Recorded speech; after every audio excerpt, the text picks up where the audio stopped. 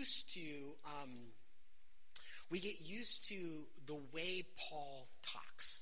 We get used to the way that John writes. You know, you read through John's gospel. It's so different from the synoptic gospels, Matthew, Mark, Luke, and John, or Matthew, Mark, and Luke, right?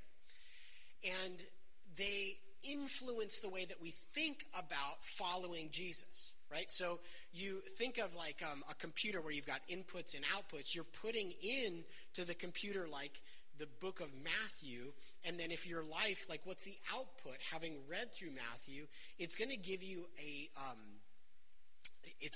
a real emphasis upon Jesus and kingdom, and Jesus as the king, and his ministry, and God's work and fulfillment through, and like the crescendo through the Jewish story of having the Messiah, Jesus as the Jewish king. You read through Paul, it's going to produce in you a love of grace, right? The idea of grace, you know, being that sufficient power to do life. If all you read was Paul, you would come away from your discipleship experience maybe a little bit anemic on family life. Because who is Paul? What was the emphasis of Paul? I'm going for it. I'm charging. I wish some of you all were single like me so you didn't get tied down in marriage, right? Like if you were just discipled by Paul, which is all Holy Spirit material, it's going to give you some emphasis, right? Paul was an intense dude, right? That's one of the reasons why I had so much fun going through Peter, because Peter's take on Christianity is like this revival of the Sermon on the Mount. And it's so different from being discipled by Paul. Imagine that you were had grown up doing one particular type of martial arts, right? And after 5, 6, 7 years of training, you decided you want to move from one type of martial art over to another. You're still in the body of martial arts, but your sensei, it has a different take. The proximity that you stand towards the potential threat may be different. The positioning of your feet, what body parts you use and how you use them may be slightly different based off of kind of jumping into a different martial art. If you're familiar with the Bible, you're decades into your spiritual journey, what you're going to find is that the book of Hebrews just presents Christianity differently. It presents the idea, it's still about following Jesus, but the distance that you may feel as we study through Hebrews is it's written by somebody different. And it is very grandiose. And it's sweeping, and it's use of metaphor, and the way that it uses alliteration in Greek, it's just different from Paul's writing. It's different from the Gospels, and sometimes it's hard to like put handles on the ideas that we're looking at in Hebrews. It's like this idea of cross-training, right? Where you may be good at, like maybe you're a swimmer, but what we do when we cross-train as a swimmer is we're doing other types of exercise and knowing that it'll benefit us as a swimmer. It's going across disciplines to improve. And this is why I want to commend Hebrews to you. And I'm like preaching to myself in this. Like, Hebrews is hard for me to wrap my head around. It's hard for me to know, like, because I'm used to hearing Paul, like, it's familiar. I'm used to the Gospels. It's familiar. But Hebrews, it's just different. And so what I'm going to pray here, as we get ready to look at these first 6 verses, I'm going to pray that the Bible as a living book would wrestle with us like the angel wrestled with Jacob, and that the Bible would win. And that we would somehow have that spiritual experience beyond just the words on the page, but that it would win over our will, and it would cut in and intersect with our life, and that the Spirit of God would use this material to teach us. But before I pray, let me just give you a really quick recap. Hebrews is a written sermon, different from a letter. It is a written sermon by a pastor. I will probably make the mistake and refer to the writer who is not named as the writer, but it would probably be better to refer to him as the pastor. He's very much a pastor, writing to Jewish followers of Jesus that are considering the cost of following Jesus. And what we've seen through the first 2 chapters is Jesus is better than the angels. He quotes from the Psalms where it says, "You are my son, today I've begotten you." Jesus is better than the angels because the angels never get told, "You are my son." And then Jesus is better than the angels because he's took on flesh and blood, but in that humanity he's crowned with glory and honor because of the work that he did.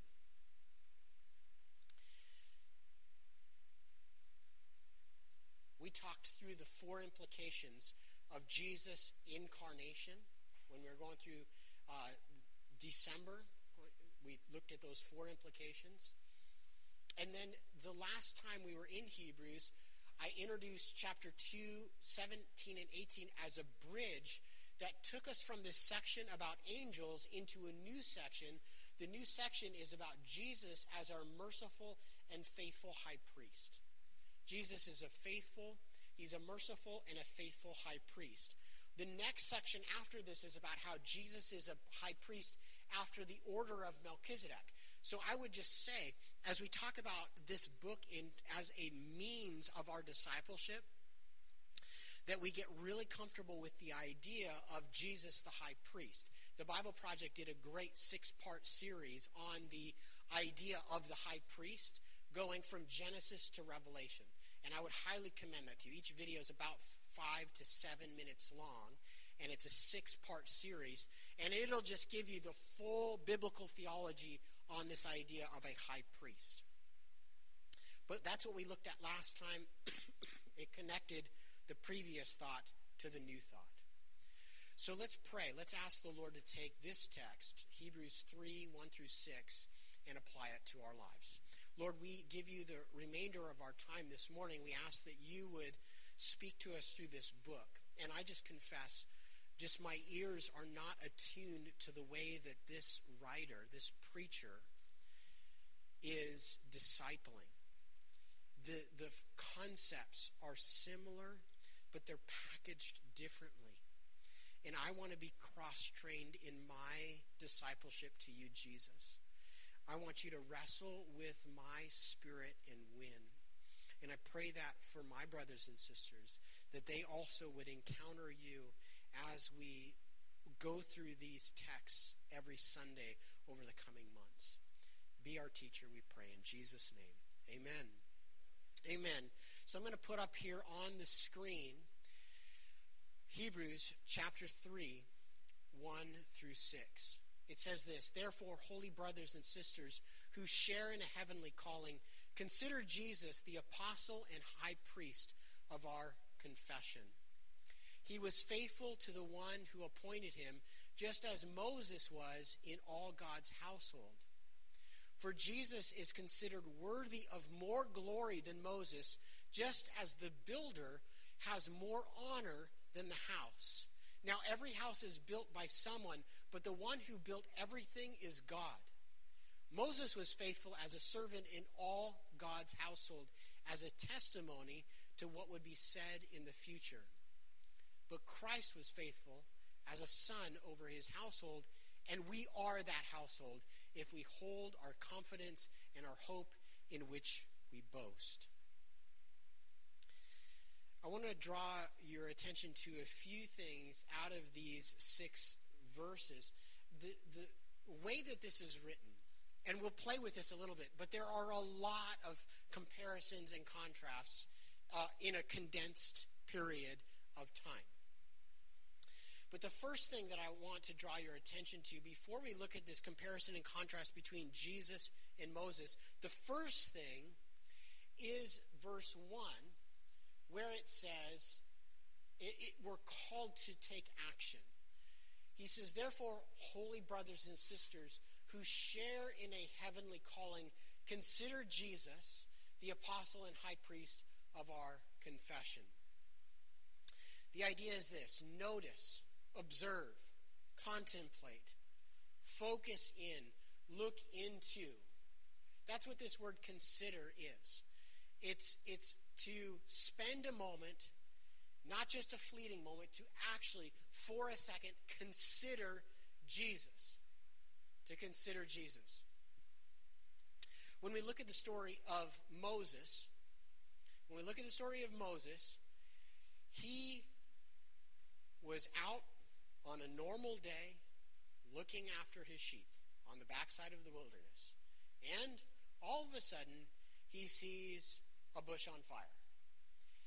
And in the book of Acts, when it recounts this story of Moses, it says that he turned and he approached the bush to consider it. To consider it. Now, that means that there was literally a break from shepherding. Those sheep would be fine over there. And we're going to turn our attention to this anomaly of a bush that's on fire, and it wasn't consumed. That was kind of what caused so much curiosity. It didn't just get hit with lightning and then puff, it's gone. But it's burning and it's not consumed. That's that word, consider.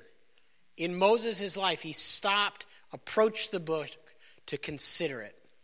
When Jesus is teaching the Sermon on the Mount, and it's retold in Luke, not Matthew, Jesus instructs his disciples to consider the ravens.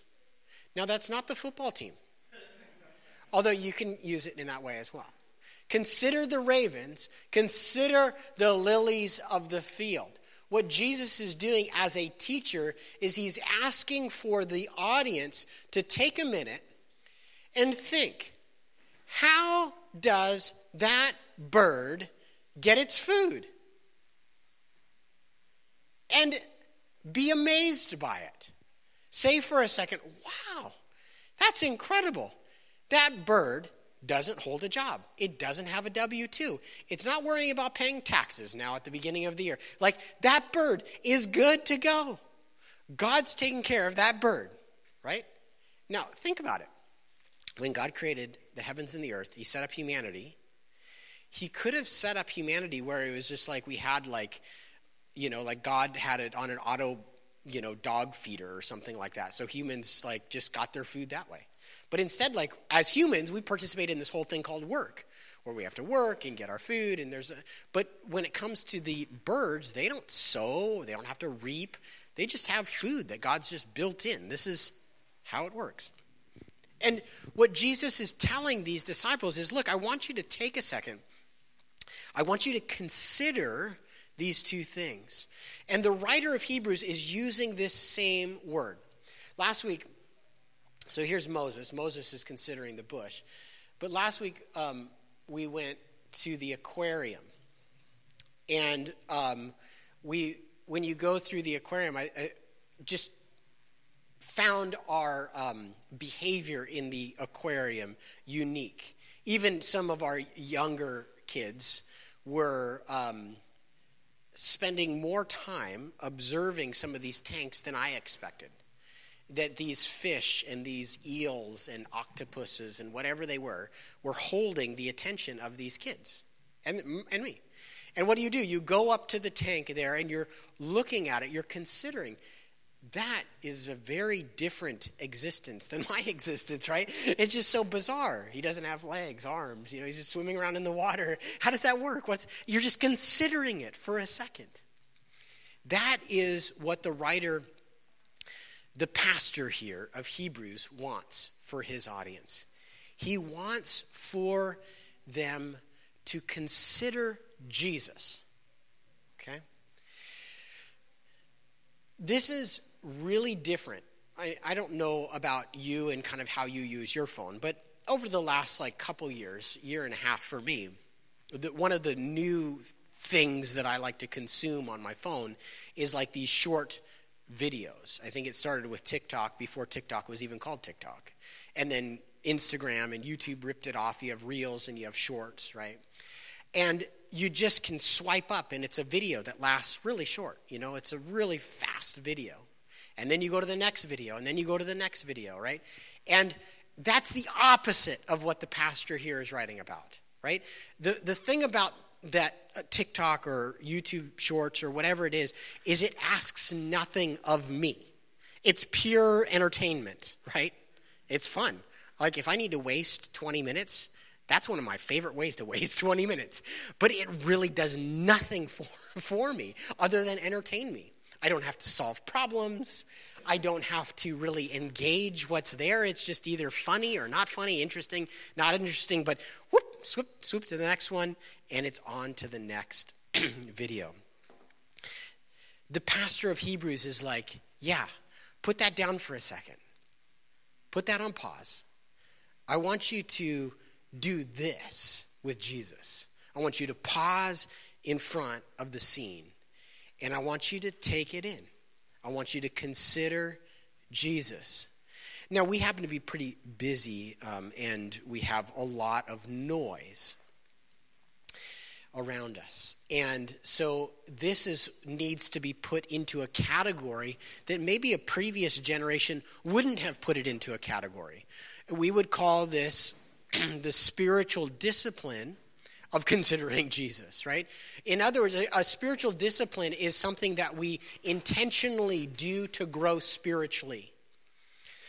Now, there's a lot of stuff that that previous generations just didn't have to build in as a spiritual discipline because it just came part and parcel with culture. Going to church on Sunday mornings used to be much more culturally, everybody does it, right? Building close relationships where we speak into each other's lives, having friendships. Those things kind of were more maybe organic or natural. The idea of fellowship or eating meals together. All of those things maybe are a part of other cultures as they are, but for us, we've become who we are in the West, and we've got to recognize and hear instructions like this. And just because we're busy doesn't mean we're exempt.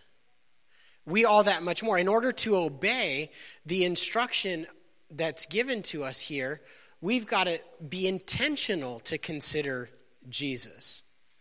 This means scheduling it, building it into our routine.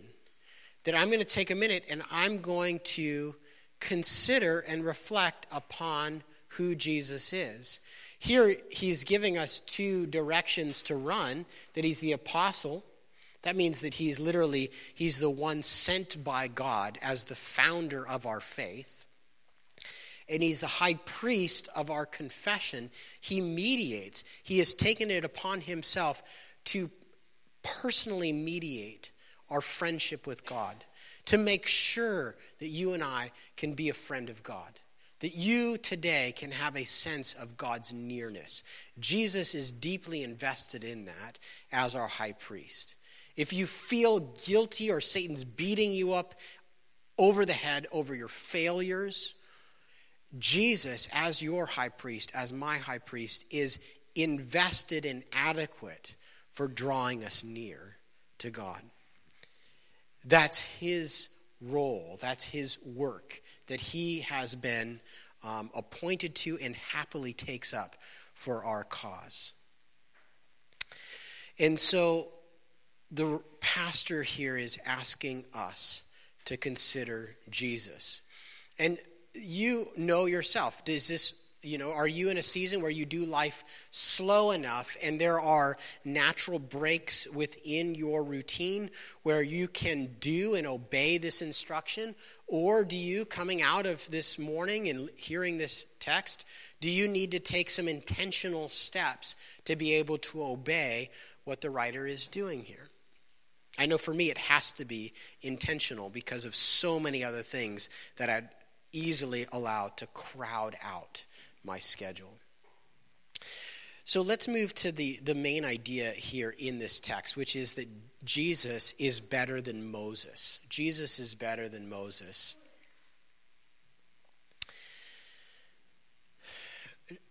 Pastor Amy Peeler, she says this: the context for the comparison with Jesus to Moses is an allusion to Numbers 12:7, where God defends Moses against the complaints of Aaron and Miriam, that he has compromised his own standing as a prophet by marrying a Cushite woman. God affirms the superiority of Moses, with whom he speaks face to face and not through dreams and visions. Here is that passage out of Numbers 12.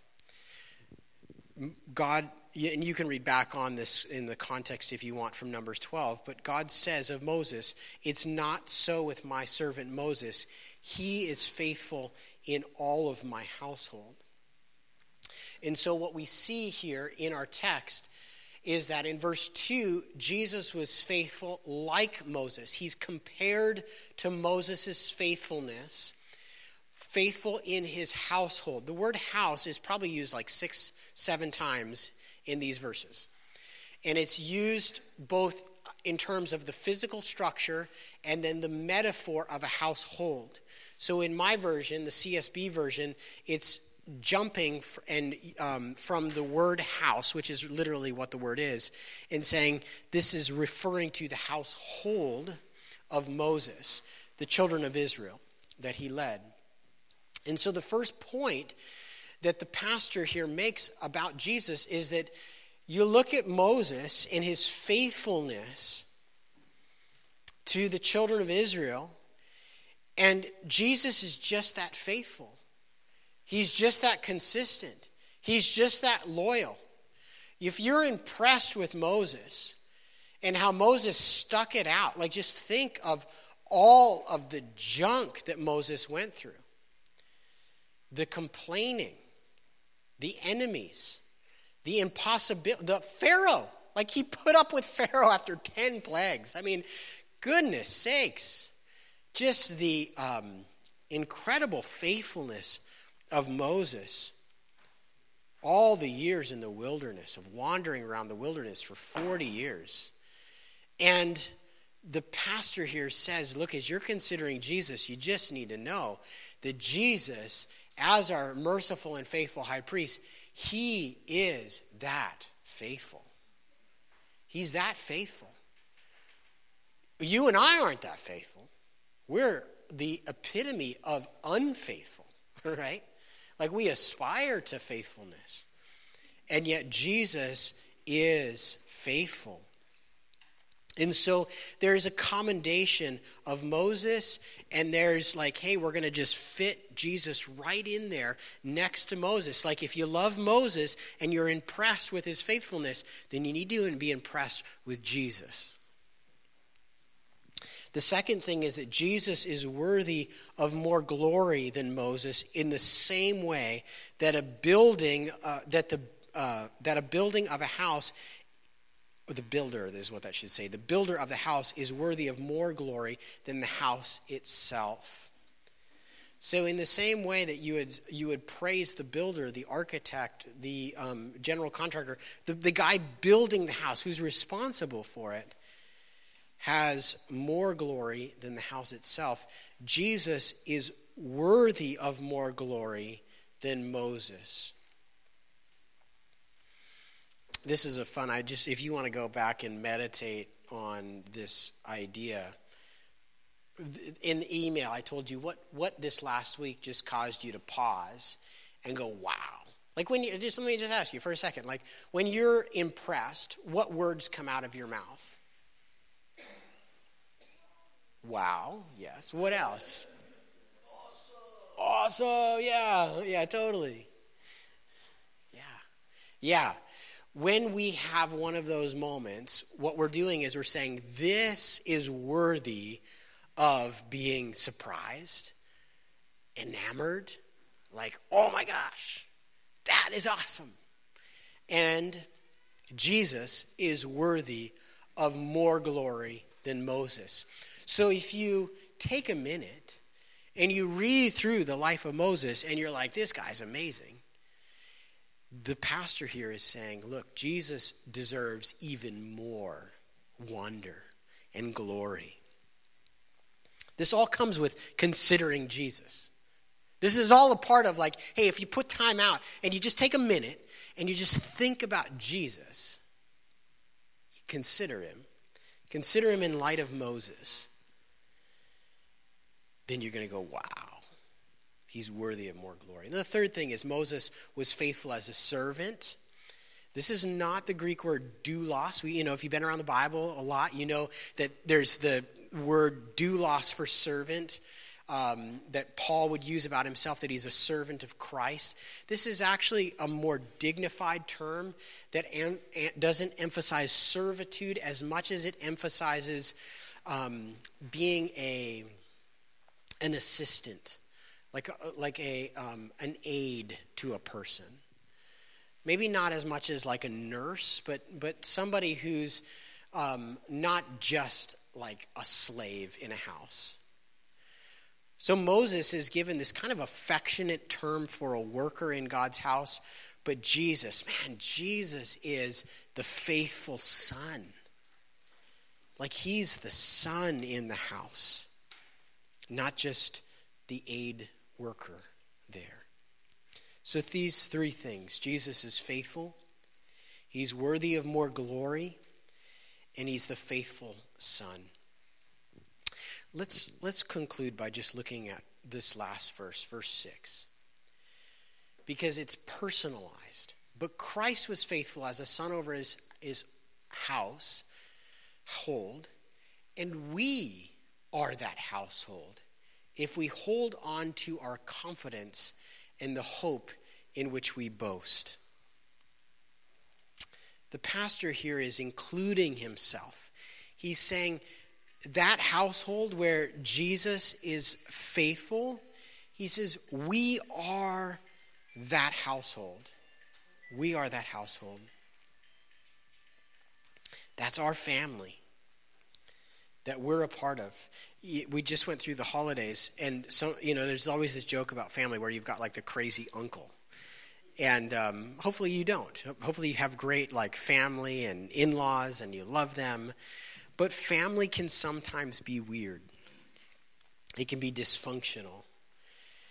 Sometimes it's like you appreciate the fact that you don't have to associate with your family all that often.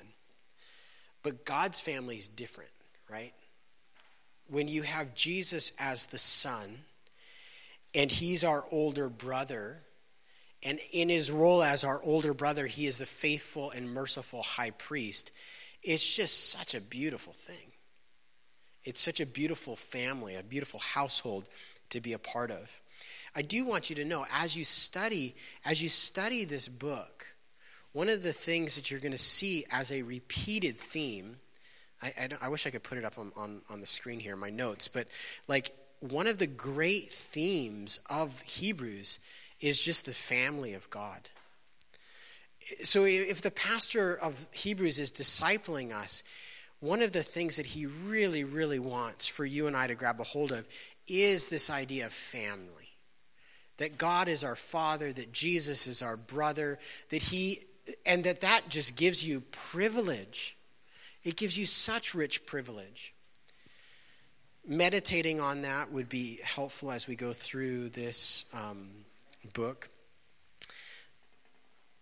It's a beautiful part. It's like you can't divorce the idea of family from the spiritual value, the richness of what the writer is trying to get across. Moses was a really good brother to Israel. He was a really good brother. Like if you would be like, I'm so glad that we were given if you were an Israelite, you would be like, I'm glad he's my kin. He confronted Pharaoh. He led Israel out of Egypt. He spoke to God on their behalf. He fed them, right? He fed them in the wilderness. He established a priesthood for them. He interceded on their behalf when they got caught up into idolatry. Think of that, like just the compassionate care of Moses when all of Israel screwed up, right? And they're worshiping this idol. And Moses says, God, like take me out on their behalf. If someone's got to die, I'll die on their behalf. I mean, Moses was a good brother, a good guy to have in your family, a good guy to have in your corner. He gave order to the tribes. He led them in victory over their enemies. But at about 120 years old, he died. And he couldn't be their functional brother any longer. God raised up Joshua to lead into the promised land. But the point is this: if you think through a Moses, and Jesus is like, hey, I'm like Moses, but better. It's like, awesome. Like, do you have an Egypt that you need to be delivered from? Well, Jesus is better. He's a better deliverer. Do you have an idol in your life that you're ashamed of? Like, Jesus is there interceding on your behalf. Do you need order to be given to, like, your family? Well, Moses did that, but Jesus is better. Do you need a high priest? Do you need someone to fight the battles for you? Like, Jesus is a better Moses. I can't liberate myself from an oppressive Pharaoh, but Jesus can. I can't part the Red Sea in my life, but Jesus can. I can't determine the path through the wilderness, but Jesus can. I can't find water or food in the wilderness, but Jesus can. I can't undo my moments of idolatry, but Jesus can. I can't figure out the laws or the code of conduct, but Jesus can. In the very first verse, it says, therefore, holy brothers and sisters who share a heavenly calling. This is this idea, not that we're called to another place, but that we have been given a heavenly calling, which is just broader. It's broader perspective. Rather than looking at your vocation here and setting goals for 2023, and it's like, I want to lose weight and make more money, or whatever your goals are, it's like we have this heavenly calling, which means that eternity bears implications upon the present physical world, where the people who are far from God and not followers of Jesus are only thinking in terms of, if they're thinking at all about a vocation, they're thinking in a very physical, temporal way. You and I have this heavenly calling that our brother Jesus, who is our merciful and faithful high priest, is leading us in. It's a heavenly calling. Our heavenly calling is a vocation with a heavenly exponent. It is a life lived with a view broader than the physical. And so I would commend to you this morning, let's be a people discipled by the pastor writing Hebrews, and consider Jesus in line with the example of Moses, but so much better than Moses. Lord, we thank you for your word. We ask that you would go with us this week as we do this our jobs and our families and our relationships with friends and neighbors. Lord, we pray you would be in our midst. Take and apply this text to our lives. Teach us, pastor us. We pray and we want to hear your voice this morning and this week as we go through our regular routine. We ask these things in Jesus' name. Amen.